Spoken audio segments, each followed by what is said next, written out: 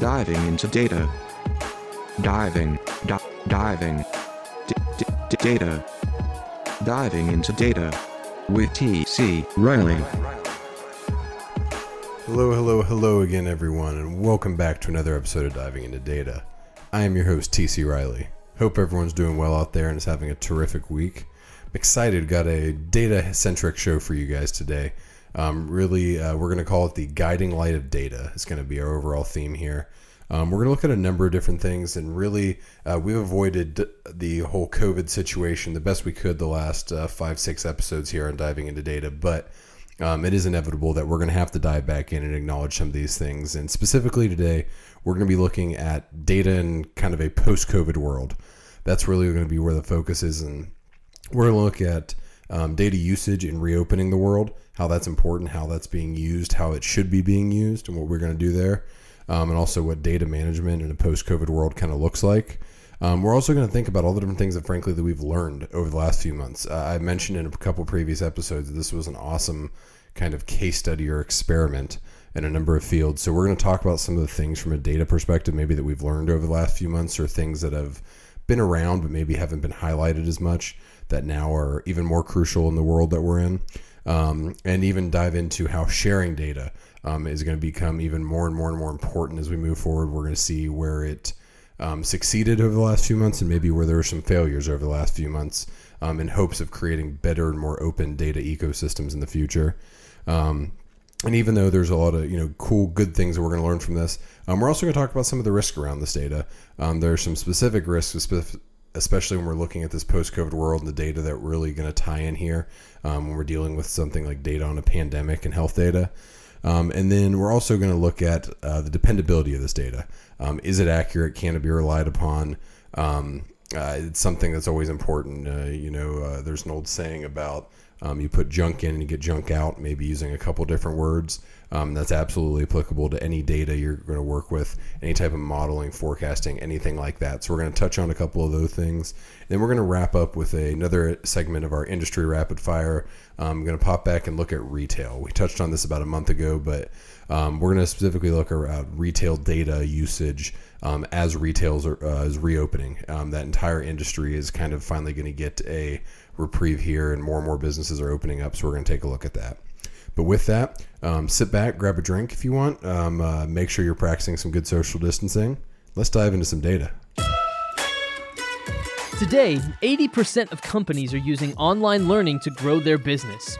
And MarketScale's online learning solutions are simplifying how you can launch yours. From building an enterprise learning management system, to course design by our professional instructional design team, to full video production and graphic design, your online university will be best in class. MarketScale's blockchain-powered digital credential program makes it easy to add certifications for your courses, creating powerful brand awareness and authentication for your organization. Education is the highest form of marketing, and MarketScale is making it easier than ever to create and deploy training for your customers, partners, and employees. For more information on online learning solutions, visit marketscale.com. As I mentioned, the real theme this week is data as a guiding light, the guiding light of data, and how we can use data to really drive where we're going. To start this off, we're really going to start looking at the value of data and the usage of data throughout the last few months, what's been critical, what we've learned, what we've gotten better at. But to start off, I was reading an International Monetary Fund blog. I know that if you're not into economics as much as I am and data as much as I am, the IMF blog probably does not sound like a, must follow, must subscribe. However, if you are in this field and you do love, especially economic data, highly encourage you to subscribe for that. They have a little newsletter that'll send out their updated articles, something I really enjoy. But we're going to specifically look at an article they posted talking about keeping economic data flowing in a COVID world.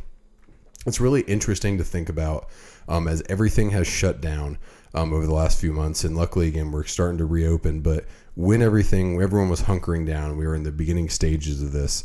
Something that a lot of people immediately turned towards was government policy, the impact on the economy, things that we've touched on, things that there have been discussed at length across, frankly, just about every news program out there and anyone out there who's willing to listen.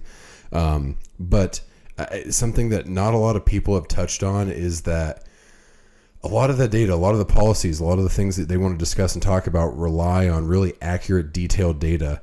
And just like everything else, it could be more difficult to get, frankly, get this data during this period. This article dives in talking about, obviously, we need updated data, not only for updates in terms of tracking the pandemic, things like that, the actual, we'll call it the more health medical stats, but also all the things that drive policy, drive government response, drive economic response, the U.S. bank's responses, all these things. They all rely on a ton of data that they need in order to understand really what's going on and how to remedy the situation or address or attack or not the situation, whatever it may be. And this blog does a great job. It called out 3 specific challenges throughout this period that have potentially been hampering maybe those efforts and what we've been able to do there. The first is just every other business, a lot of these national stats offices, the people that collect this data, whether it's specific in the healthcare field or just generally in the government, a lot of these folks have been working from home. They have access to limited resources, just like, unfortunately, a lot of other companies out there do. Maybe you're lucky like MarketScale and were able to kind of quickly pivot to a digital world since that was your space. But a lot of companies out there struggled with this, and these national data offices and stats offices are no different. Folks were out of the office. Maybe they had a laptop, could do some of the stuff. Maybe they didn't have access to some of the equipment, machinery, modeling, whatever they need to most effectively, I should say, do their job. They might not have access to that. So that was one challenge. Another one that was brought up consistently was actually the inconsistent approach regarding recording government support. There has been a ton of stories out there about how these different stimulus bills have been pushed through. Again, hopefully they had really good data for that. We're going to touch on something here in a second that suggests maybe they didn't. But whenever we're talking about all these actions the government's performing, we need to understand, frankly, just the tracing of where are all these things going. What is the impact? Being able to make any type of actual informed decision based on the small business loans that went out that unfortunately were drained very quickly, been refunded a couple times now, I believe. But with all of those, what are these companies actually doing? How are they being impacted? How is their, if they did or didn't get support type of model going to look? And because we've had such inconsistent capture of that data, again, frankly, I think it's just a situation of everyone trying to go a million miles an hour. There's a lot to do, a lot to address. A lot of folks need help and money. It's not always easy to make sure you dot all the I's, cross all the T's, and are recording every little step and every little component as you would in an ideal data world, we'll call it. But that was the second challenge listed in this blog. And the third, when maybe what they suggest is the most critical, was the fact that everyone needs this data now. So when we've been talking about all this, again, governments are pushing out stimulus bills. The U.S. was able to push out a $2 trillion stimulus bill in a matter of days, which is absolutely incredible when you consider the complexity of that type of law, all of the economic factors and indicators that are contained within that kind of effort. The government needed to make that happen. Small businesses were, sometimes hours or days away from not being able to make it, having to start furloughing staff, not being able to make rent payments. And even though we're talking about businesses, obviously a lot of personal people had a similar impact or something that's analogous to this. But from the business perspective, a lot of those companies needed access to those funds now. They needed to know exactly what the plans were, what the government was going to provide, where they could get money. Were these actually, just low interest or no interest loans? Were they kind of some type of subsidy or stimulus? Obviously, I think all of those were contained within the packages that were rolled out. So where do they fit? But all of this required a lot of data right now that, frankly, businesses and the government just did not have. I as a part of one of the first two, not only were they having trouble kind of capturing initial returns and results off it, not only did some of the people who are really good at running this stuff and are able to really work through this stuff may have not had all of the their resources at their disposal. But that didn't matter. The government needed to know now. They needed to understand exactly what they did have information on and act on that information. So the need for the urgency around this time specifically threw another wrench in there. And what these challenges were really talking about were all the things that, again, if we're drawing up a perfect, we'll call it analytics case study, or statistics case study.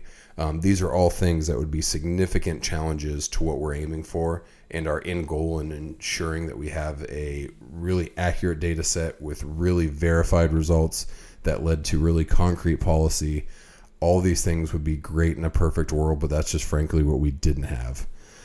Something it did throughout there, again, being the IMF, they have a lot of their blogs contain different pieces of advice, whether it's kind of from a country perspective, an individual perspective, whatever it may be. But this article is no different. So some of the key recommendations that stood out to me as I was reading this IMF blog article was to prioritize and focus on data and stats with the biggest impact, the things that are going to lead you to the most critical KPIs or stats. Not only is this obviously appropriate for a business that is trying to survive some turbulent periods, but I think this is just a great overall lesson in the business world.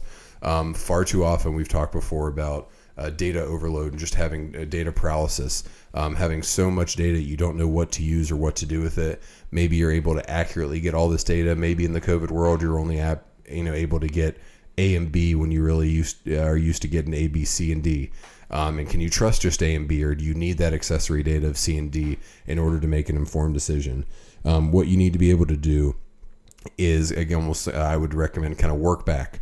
Identify what the most critical things. Is it simply a revenue in and versus money spent, overall balancing the books at the end of the month perspective is what you're worried about? Is it a forecasting issue and trying to understand what investments you should make or what you should do from a business perspective, given the uncertainty out there? With all of these things, kind of prioritize what the most critical KPIs are for you.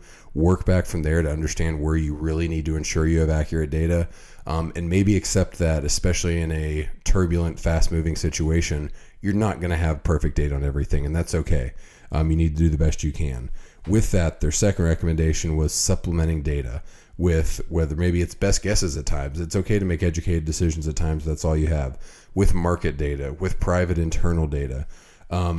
Supplement whatever is lacking in your data sets, whatever is lacking from your ability to really make a great informed decision off of this, and find other sources that you can use to push this further. Supplement the data, get additional data points that maybe aren't traditionally in an analysis. What this could you could say this boils down to is get creative. Don't be picky with your data, for lack of a better term. Obviously, again, that when you don't get picky with data and you start accepting external sources, there's less control, there's more inherent risk there. We're going to touch on risk here in a minute, so we're going to leave that to the side. But frankly, at times it's going to be necessary, especially when you're looking from a high-level government perspective. And the last key recommendation from this blog, which I think is maybe the most important thing of this entire little topic here, is enhanced transparency on your models and methods. At the end of the day, everything we just talked about has a lot of question marks floating around it. There's a lot of unknown. There's a lot of things that maybe you don't understand what you do and don't have. Maybe some of your data pipelines have been struggling through this period. Maybe from a macro perspective, there's certain data pools and data sets that maybe don't have the most reliable data for this and that reason, for any type of reason. You're going to have some assumptions in your models. You're going to have to make some stretches at times when you're trying to do a quick analysis like this in an imperfect world. So when you're doing this, ensure that you are incredibly transparent with whoever you are delivering this information to as to the potential biases, as to the assumptions that had to be made with these things. If there's external data that was included that you can't verify the authenticity and accuracy of, make sure it's noted. Be upfront with it is okay to run an analysis in a not perfect world. That's what we live in. That's what we often have to do. A much graver sin or error would be to act and assert to decision makers above you, whether this is your boss or a client or the government or the president, whoever it may be, whoever you're kind of delivering this to. If you're not transparent about the potential flaws and risks, it can still be a valid model. It can still be a useful simulation, whatever it may be. However, you're caveating and letting people know that there inherently might be errors here that need to be considered when you are evaluating what you're going to do with this data. A little kind of tangent here on this. We're not going to dive into it fully today. This might be a topic we revisit here on diving into data in the future. was some of the issues with the initial COVID models. When the pandemic started, the main model from the Imperial College of London, I believe, if I'm not mistaken, was the one who was driving that. It could be mistaken on that, so apologies to Imperial College if I'm remembering incorrectly. But one of the main models that they ran that had some of the really high death projections, frankly, that specifically in the UK and the US kind of jump-started the federal government's reactions and pivots on, maybe this isn't a huge deal to holy moly, we got to get a hold of this thing now. Probably pushed us, frankly, into a very quick lockdown of everything, something that's going to have long-term economic impacts. There were a lot of issues with the model that they were using. It was, frankly, a really old model. It kind of went through those things we were just talking about. They didn't have necessarily consistent inputs that they could fully trust. It was a model with some inherent risk and an inability to handle a problem, quote unquote, of this size and scale is maybe another way to look at it. Again, we're not going to dive too much more into this today, but I would just say that even with all those inaccuracies, a model might have still done its job. Those COVID models, by overestimating, maybe they were, on the upper bound of the limit there of what was realistic. However, those actions potentially saved tens and hundreds of thousands of lives. We don't know what happens if the governments don't react like they did.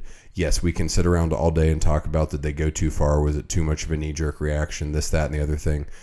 Frankly, I'd encourage you, leave that to the politicians and the people that like to hear themselves debate, because at the end of the day, we don't know.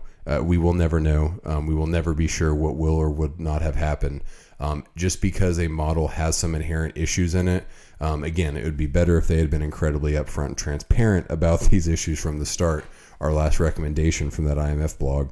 However, a model can still do its job without necessarily having perfect data. And I think, again, that's a great example, since that COVID model did help kind of hit the brakes on a lot of things, slow things down, and maybe make it more possible for people to get back online quicker. And maybe as we're seeing a much quicker recovery than initially anticipated, it was because maybe we, overcorrected a little bit to start, but we're better off that way than we wanted to be. So all in all, there's a lot that goes into this. There's a lot of potential to things to talk about, things that can go wrong, but understand that it's okay to not be perfect.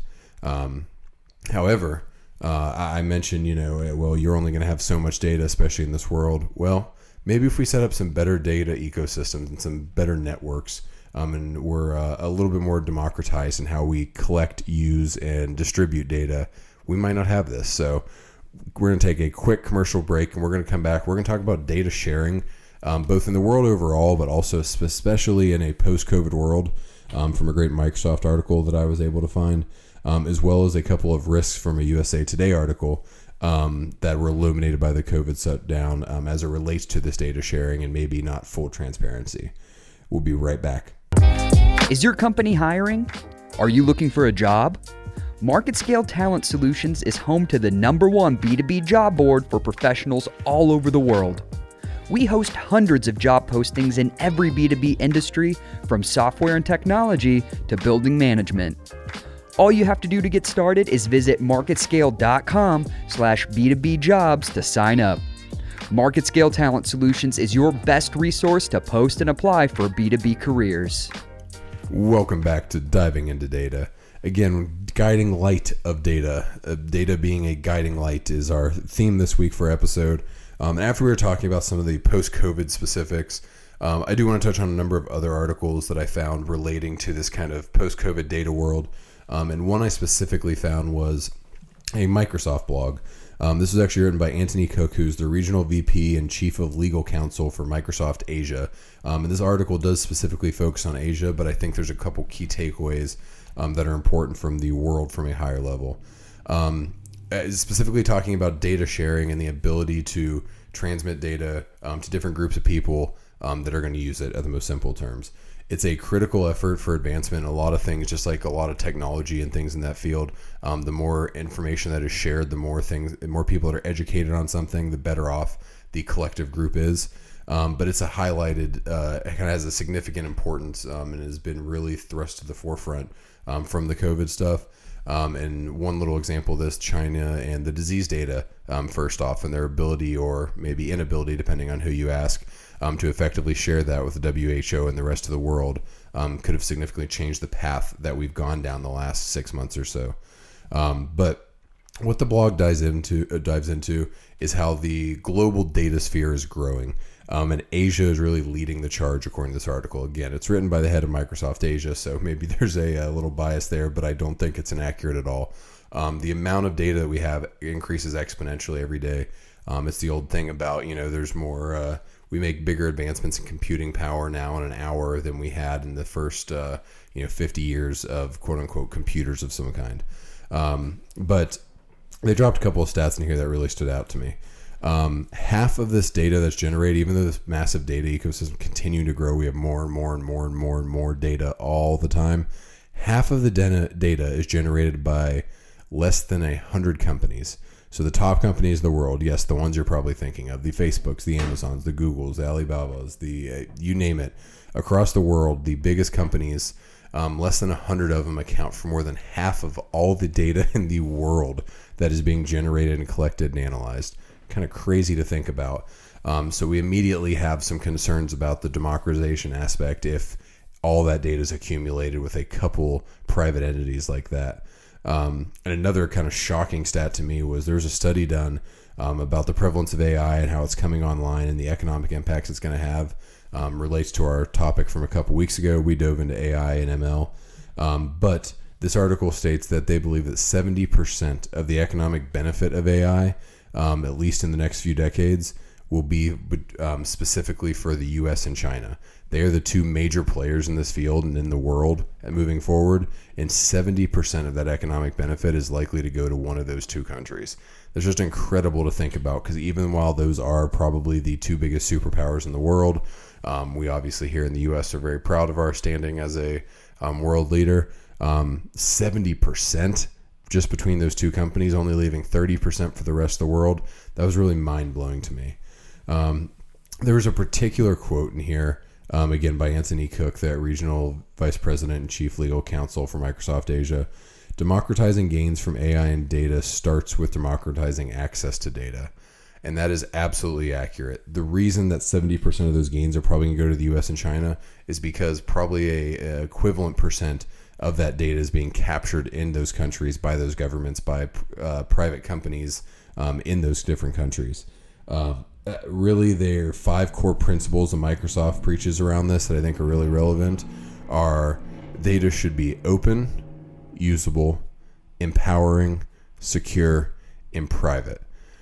So I think those are 5 incredibly useful, open source kind of words. You like all those words. Those are all fun flash words. It's obviously a good guiding principle for Microsoft to have. But those last 2 specifically, as Microsoft's talking about this great world, specifically in Asia, how this interconnected community of all these countries is going to start sharing more and more and more data, there's automatically some little red flags that pop up. Specifically, again, that secure and private, those 2 tenets, those are... We'll say those are easier said than done. That's just kind of an is what it is situation.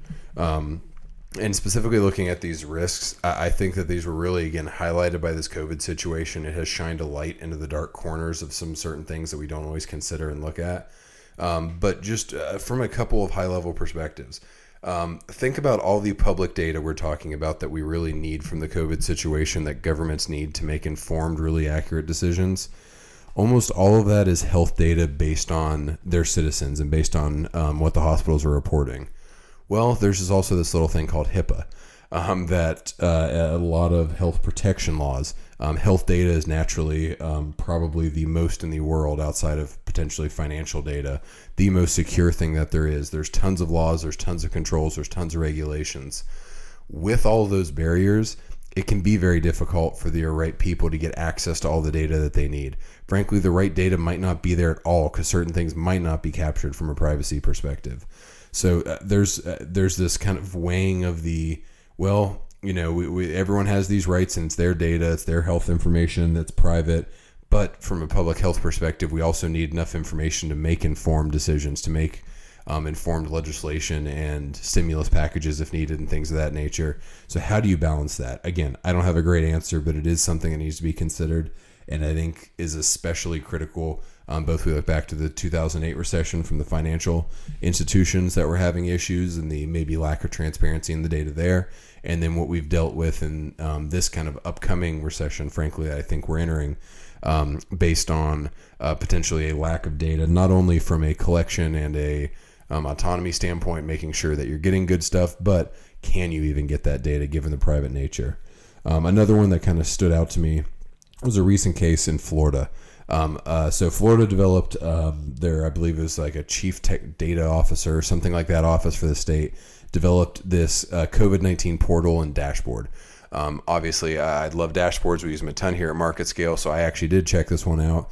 It was inspired by and relates to the Johns Hopkins one that many of you have probably actually seen if you've done some COVID-19 tracking. Great site, great dashboard, love it. But this head of the institution in Florida was actually fired in the last week. Now, why was this person fired? You'd think someone building this really cool tool and platform would be, someone you'd want to keep around, would stick around. According to her, again, we're not going to get into the he said, she said, I'll call it the tabloid version of this story. That's definitely out there. Where I sourced was a USA Today article that was pretty factual and straight to the point, didn't deal with a lot of hypotheticals. What she is claiming is that she was asked to actually manipulate data. She was ordered to specifically alter data to drive support for the reopening efforts that the state wanted to do. Whether it was, I don't remember if it was a city mayor or the governor, or I believe it was a mayor that supposedly did this. And while this is one specific thing, we're not going to go any further than that on that topic. It is worth noting that especially when you're dealing with issues that are very economic or political in nature, there's always going to be that issue of potential interference.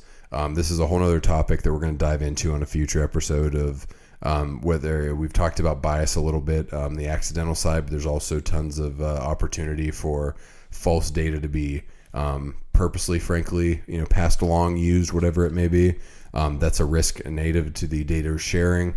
Any valuable data that a company wants to share into this massive data ecosystem. Well, do they want to share it, or actually is this kind of cool and they want to keep that for themselves? So maybe they'll only put half of it there. Put half of the information out there, or we're going to exclude this variable that we have information on because, we're still working on that. There's an inherent risk of some, we'll call it interference there anytime. So I encourage you, anytime you're looking at or working with data that has heavy economic and political tie-ins, just be aware of that. Keep that in your mind. Doesn't mean it's not accurate and shouldn't be trusted, just as something you should be cognizant of. So we're going to take one more quick commercial break, and then we're going to be back for our last segment today, which is our industry rapid fire, specifically looking at retail and retail coming out of the COVID outbreak. We'll be right back.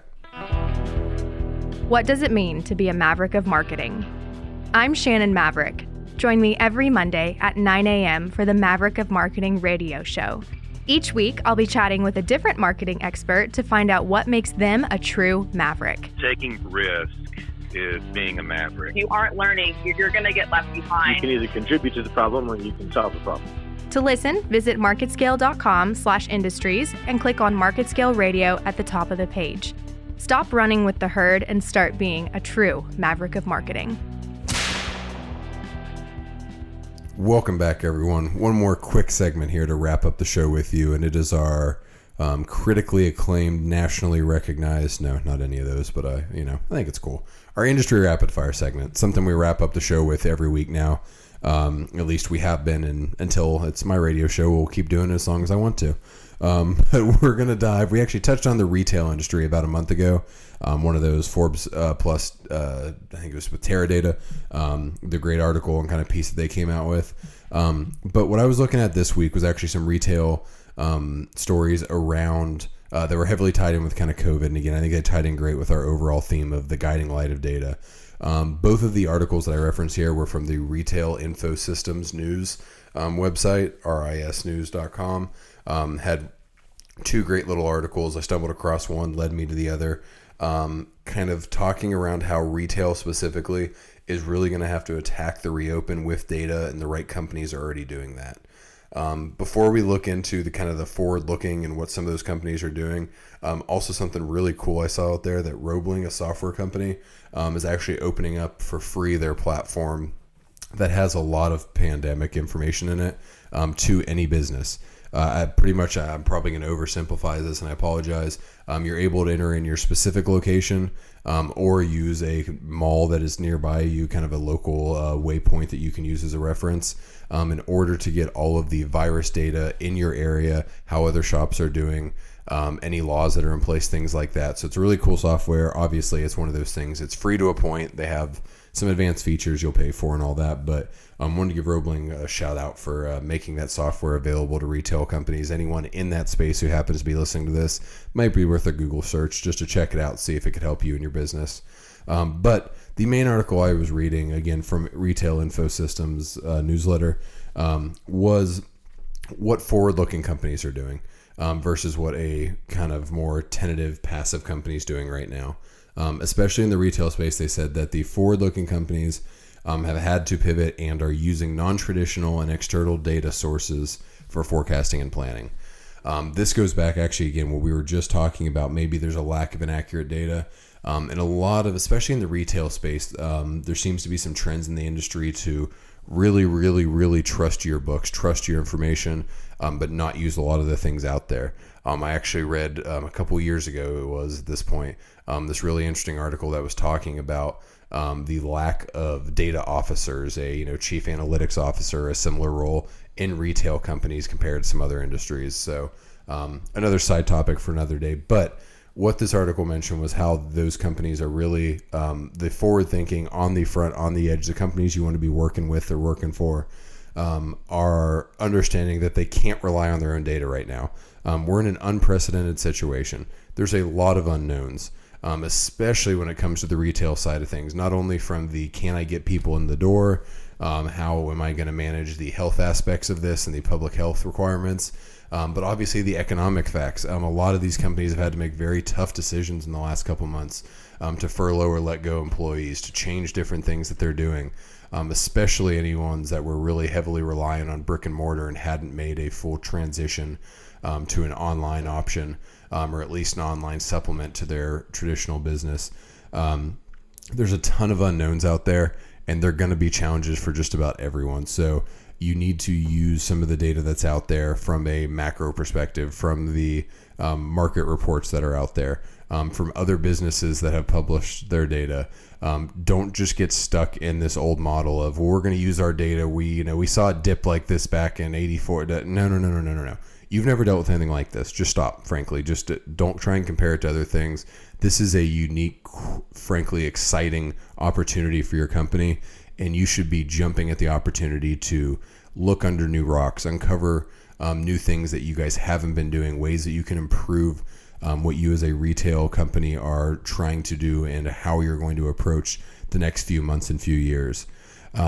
There's another big use of this, obviously, in the space is simulating demand, understanding what is and isn't working, understanding running discounting models, and understanding, okay, if right now, we mentioned our last episode, this is kind of a supply and demand issue where, yes, maybe supply's low, maybe demand's low off.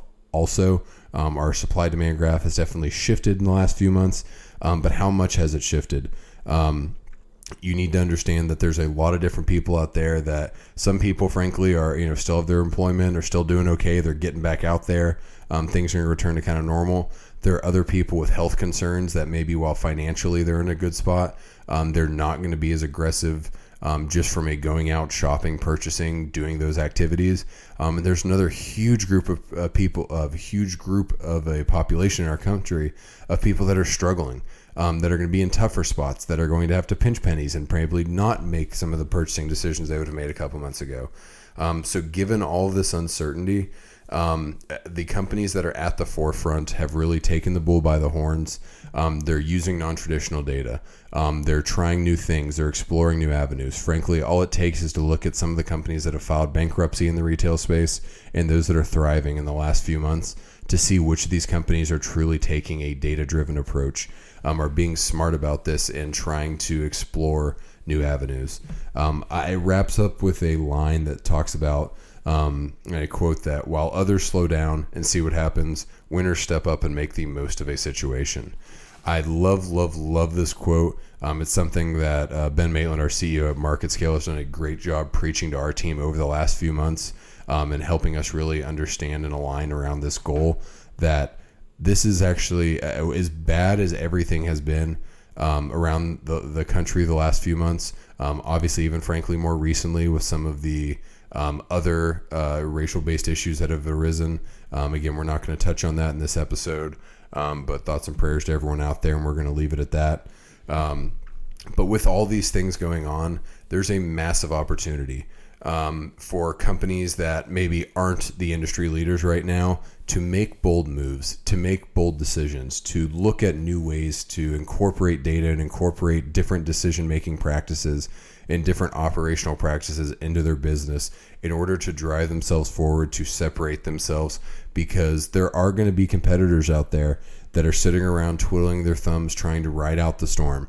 They're going to wait for something to happen here, and by the time they realize the opportunity, it's going to be too late. The companies that are out there, and frankly, again, the companies that you want to be working with or working for, are going to be the ones that are seeing this as an opportunity to, if needed, reinvent themselves. If needed, just reshift and reprioritize and focus. If not, just stick to the model they've been doing. But they've been able to be bold, make those decisions, lean more heavily into those routes. And those are going to be the companies, when we look back in 10, 20 years, there will be a handful of massive Fortune 500 companies that you can point to and say, yep, it was their reaction to this COVID crisis. If you remember that COVID thing back in 2020, I promise you, at some point it's just going to be that thing that we all kind of talk about and barely remember.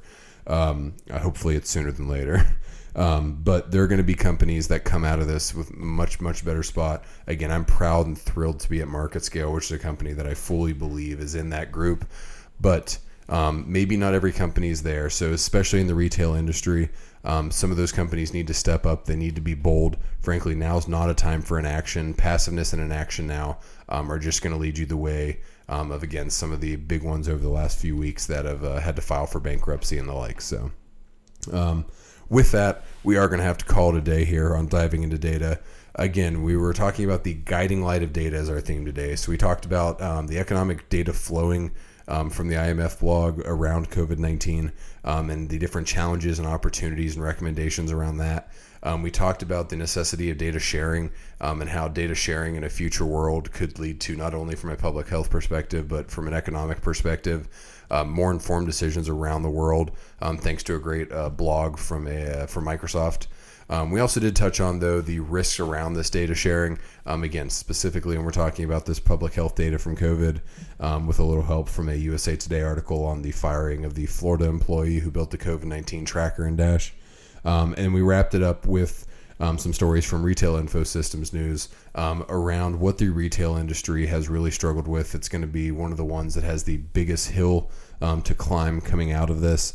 But how certain companies have taken the bull by the horns, are getting creative, are frankly accepting the unknown and embracing it as an opportunity, compared to just trying to hunker down and weather out the storm. And again, the long-term impact is going to be that some of those companies that are hunkered down are not going to be doing too well when this rolls out, and some of those companies that are bold are going to be a lot better off than they were going into this thing. I hope that everyone out there is having a terrific start to their June. I hope that everyone is staying healthy. We appreciate you joining us this week, and until next time, this is your host, TC Riley, signing off from Diving Into Data. See ya.